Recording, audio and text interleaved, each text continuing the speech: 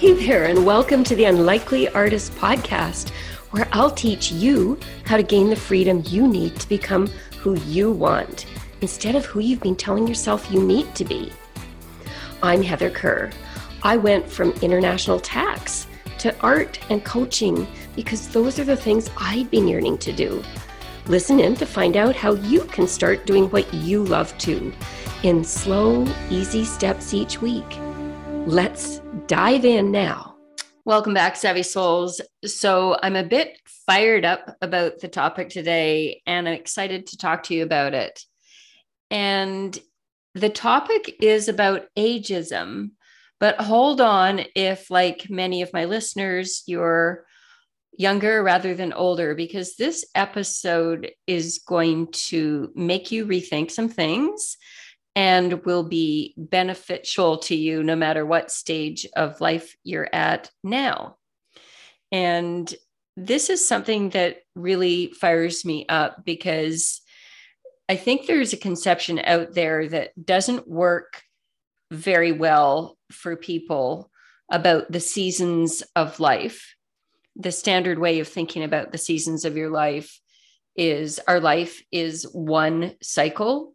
And there's the spring part of our life when we're youthful and the world of possibility is open to us. And then there's the summer where we're in our growth phase, where we're maturing and growing and learning. And then there's the autumn where we're kind of winding down. You know, the leaves are starting to fall off the trees, but we're mature.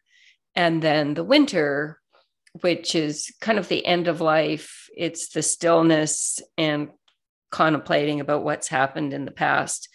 That kind of conception is that that's what our life is like. And so we look at other people, and I think there's a part of us that categorizes what age or season they're in. And even more importantly, we look at ourselves and we categorize what age or season that we're in. And I don't think that this is a very useful way to think about life, because I think it's very limiting for a whole bunch of reasons I'm going to describe to you. So I see this a lot, playing out a lot in a lot of life circumstances. I was a partner at Ernst & Young, and in that structure at that time, there was a compulsory retirement age between 58 and 60. And if you got a special dispensation, you might be able to stay till you're about 62. And part of it was because of the way partner economics work. But a lot of it was based on this idea as a firm, we want to be young and dynamic and out there and really engaged and vibrant. And people who are younger are best to do that, people in the earlier seasons of their life. I remember when I was around 45, there ended up being a bit of an issue because there were all these stellar partners who were about 15 years older than us. So they were at the retirement age. These were 5-star partners. These were some of them world famous, just wise old souls who'd been around ever since, for decades, who'd been around through a whole bunch of legislative changes, who were walking keepers of history and knowledge. And yet, and this isn't just an EY thing, this is the professional firms were all like this. We were basically putting these people out to pasture. And then we had this dilemma. There were a bunch of us in our 40s, and we went through these processes to, okay, how can I elevate Heather's profile? How can I elevate Angelo's profile so that these people can be kind of the new old guard, because we're losing all these other people. And it was all based on these compulsory retirement rules, the system that basically put people out to pasture. And I think that kind of view that you can be too old to contribute and you need to make way for the young is not very useful. It's not very constructive. And I don't think it gets the best results. So I want to throw out a different conception about the seasons of your life that's different than this standard thinking of life as one cycle. And you might be guessing where I'm going to go with this. That is, life is a series of cycles. We have spring, summer, fall, and winter over and over again. So spring is the cycle where we're learning new things. We're in new areas. We're in that well of curiosity and excitement about the newness. And then summer is our growth and maturation period where we put these new ideas, we plant them, we watch them grow, we change them, we watch them grow some more. Fall is the evolution where our ideas really mature, where we really get into growth and changing things and making them better and taking advantage of our experiences and wisdom from the growth we've achieved so far and making it better. And then winter is this distilling part where we stop and we reflect and we look at what we've done and we soak in the lessons that worked and we become contemplative and create spaces for spring to happen again. And then we go through these cycles and we go through them over and over again. And if you think about, I think a lot of people use circles to represent the seasons. So if you imagine in your mind a circle where there's spring and then summer and then fall and then winter, it's this repetitive cycle. But think as you grow older, the circle gets bigger. The circle widens in its dimensions just because it's informed by more experiences. I'm often inspired by people that don't walk into our societal biases about what age must mean and what you must be going through at various stages of your life, various ages of your life that you're mapping together with a season. I think about these two gentlemen that I knew. They were a couple that lived in my neighborhood about 10 years ago. And my ex and I would go for dinner with them about once a month. I call them the Gords. It was these two guys. It was Gord and his husband. And Gord and his husband were each about 76. And Gord was about the most vibrant guy I met. He had this wildly successful business that involved luxury cars and helping build dealerships. And it was pretty amazing. And we lived in High Park in Toronto, and his office was in some suburb. I'm not very good with the suburbs, but it was some distance away. And Gord would get on his motorcycle and ride there. And one night I remember we were going out for dinner and talking about his business. He had hired an apprentice, and his idea, he was going to spend the next 5 years helping his apprentice really master this kind of unique skill he had at building these dealerships so that his apprentice could take over the business, at which time he would be 81. And then he told us his plan was to train as a commercial real estate person.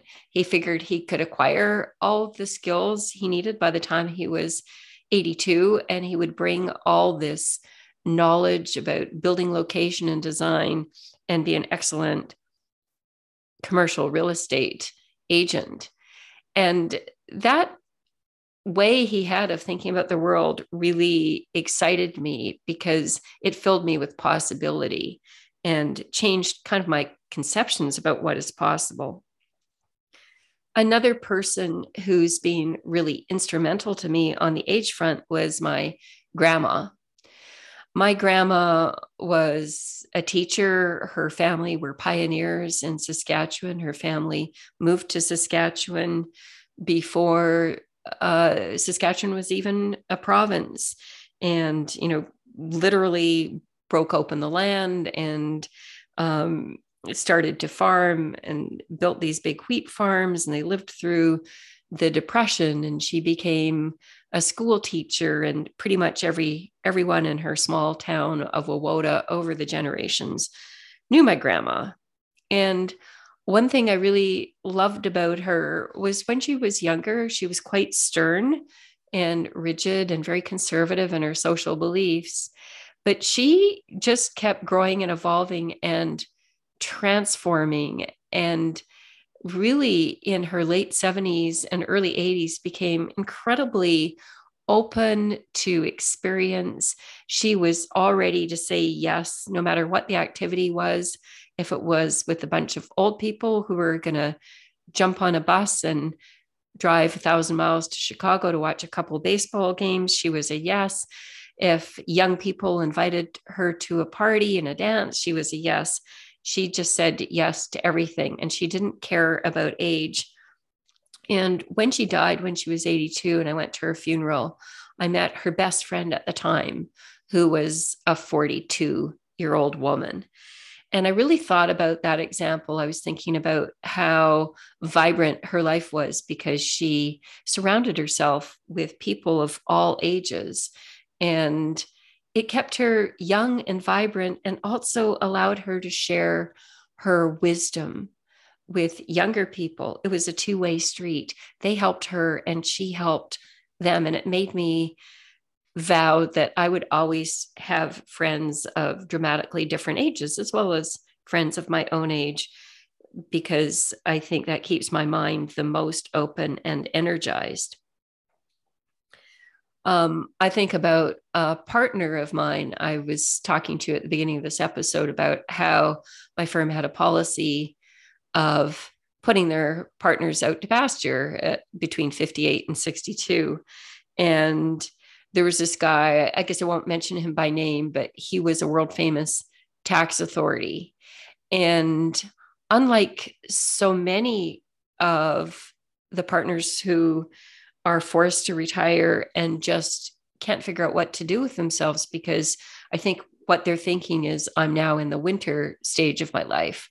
And so I'm limited to these particular things. A lot of partners who left, I was quite shocked when I met them later. And basically what they mostly did was golf, play cards, and go on cruises. They weren't thinking about, wow, what can I learn now? But this guy, what he did was he decided to go back to school, start right at the beginning, start right at undergraduate. And he ultimately got a PhD in fine arts, and now takes all the enthusiasm he had and interest he had in tax and becoming one of the best tax practitioners in the world, to becoming an authority on early Christian art. He has a network of churches that he writes learned articles for, and he's making a mark in the fine arts world, even though he's in his late 70s. I love this idea in Indigenous cultures, and not just Indigenous cultures, many cultures around the world, where we actually value and respect elders who have circles of people around them where they teach them what they've learned through their vast experience of life. I love that idea. And I think as a society, we lose important contributions by deciding that older people aren't valued. What would our lives be like if we maintain relationships with our wise elders? This makes me think of a mastermind group. It started out being a mastermind group that I was in at my women's business club in Toronto called Verity. I was in a mastermind group. I guess we first met in 2014, and we've continued to meet socially over the years. And in this group, there were mostly people my age and a bit older, but we had a couple women that were much younger. One woman in particular was a very young mother. And she decided to be in our mastermind group instead of a mastermind group with a bunch of other young mothers, because she felt that she would learn more, that she would be able to harness our wisdom. And so she has over the years. She's risen from a fairly junior position to an incredibly senior job at an insurance company where she's definitely in the running to be in the C-suite. And I do believe it's because she benefited from the wisdom that we were able to share. And likewise, it's an equal exchange because our group has benefited so much from her contributions, from her insights, from growing up in a different generation, being exposed to different things, being more technologically savvy, just learning different things. And it's been a two-way street, and it's made our group so rich. And I think those of us who are older in the group have benefited so much from associating ourselves with this younger person. I really do believe very strongly that businesses are illogical when they rule out older people and they skew things to just younger people. I believe all of us can benefit hugely from age diversity. I think we're finely tuned and aware to the benefits of diversity on so many other tracks: racial, religious, philosophical, left brain, right brain, all of that kind of stuff. And likewise, I believe very strongly we all benefit from age diversity. So if you're younger, reach out to somebody who's older and soak up some of the wisdom. And if you're older, don't assume that younger people can't teach you anything. They have so much to offer because they've had different life experiences and their brains have a lot more nimbleness about technology and fluidity than we do, just because of the life challenges they've had that are so different. Age is a two-way street, and we all can be there invigorating each other. So I want you to really think about your own life and think about what assumptions you're making about yourself. Are you fixing yourself in this idea that you're in a particular season of your life and there is just one cycle? And so if you are in your winter, you can't be in your spring. How rigid are you thinking about that? I've been kind of in my spring for a long time, and I'd say now I'm shifting over into summer. So moved into spring in my late 50s, and now in my 60s, I'm in the beginnings of my summer. And I found that during those periods, I had a lot more in common with much younger people than with people my age in many cases, except for people my age who weren't slotting themselves into the autumn or winter seasons. And so I'd like you to ask yourself, hey, if this were spring, what would I do? Or if this were summer, what would I do? Like, just open yourself to the idea that there are rotating cycles in your life. And what season do you want to be in right now? Is it a season of distillation? Is it a season of new ideas? Is it a season of growth? Is it a season of maturation and cementing your ideas? I'd like you to also go back and look at your life and see if you can break down some cycles that you've been through, to notice that your life isn't just one big cycle, to notice the cycles, the complete cycles that you've been through over and over again, and try to identify them. And then the last thing I'd like you to do is just notice who you surround yourself with. There's that tried and true advice that you're the 5 people that you surround yourself with the most, that you reflect the characteristics of those people. Well, when you look at the 5 or 10 people that are around you, what kind of age diversity do you have? If you're older, do you have a youthful presence in your life? And have you also managed to find somebody older than you that you can still benefit from? And if you're young, what age differences are you exposed to? And who could you start including in your circle? I'd like you to really think about that and open yourself up to that. I believe that when my grandma, who I told you about earlier, when she did that, her life really expanded. It was from hanging out with these younger people that she was able to really shake off some of her prejudices and rigid ideas and think so expansively in her elder years. And from what I saw from her friend who was 42 and so devastated when she died, the younger person was benefiting greatly from hanging out with somebody 4 decades older. So, friends, I hope this helps you think about age differently. I hope you think about how age differences could help you in your business, in your career, and in your personal life. Love you guys. Think expansively about all things and think expansively about age this week. See you next time. Bye. So if you're energized by the possibilities you're hearing about on this podcast, but you're wondering how it's possible to actually make what you've been fantasizing about doing actually happen, I'd love you to join me for a free strategy session where we'll talk about coaching together.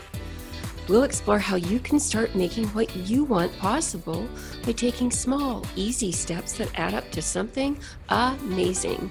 Just click on the link in the show notes below this episode to book your free call. I'd love to meet you live.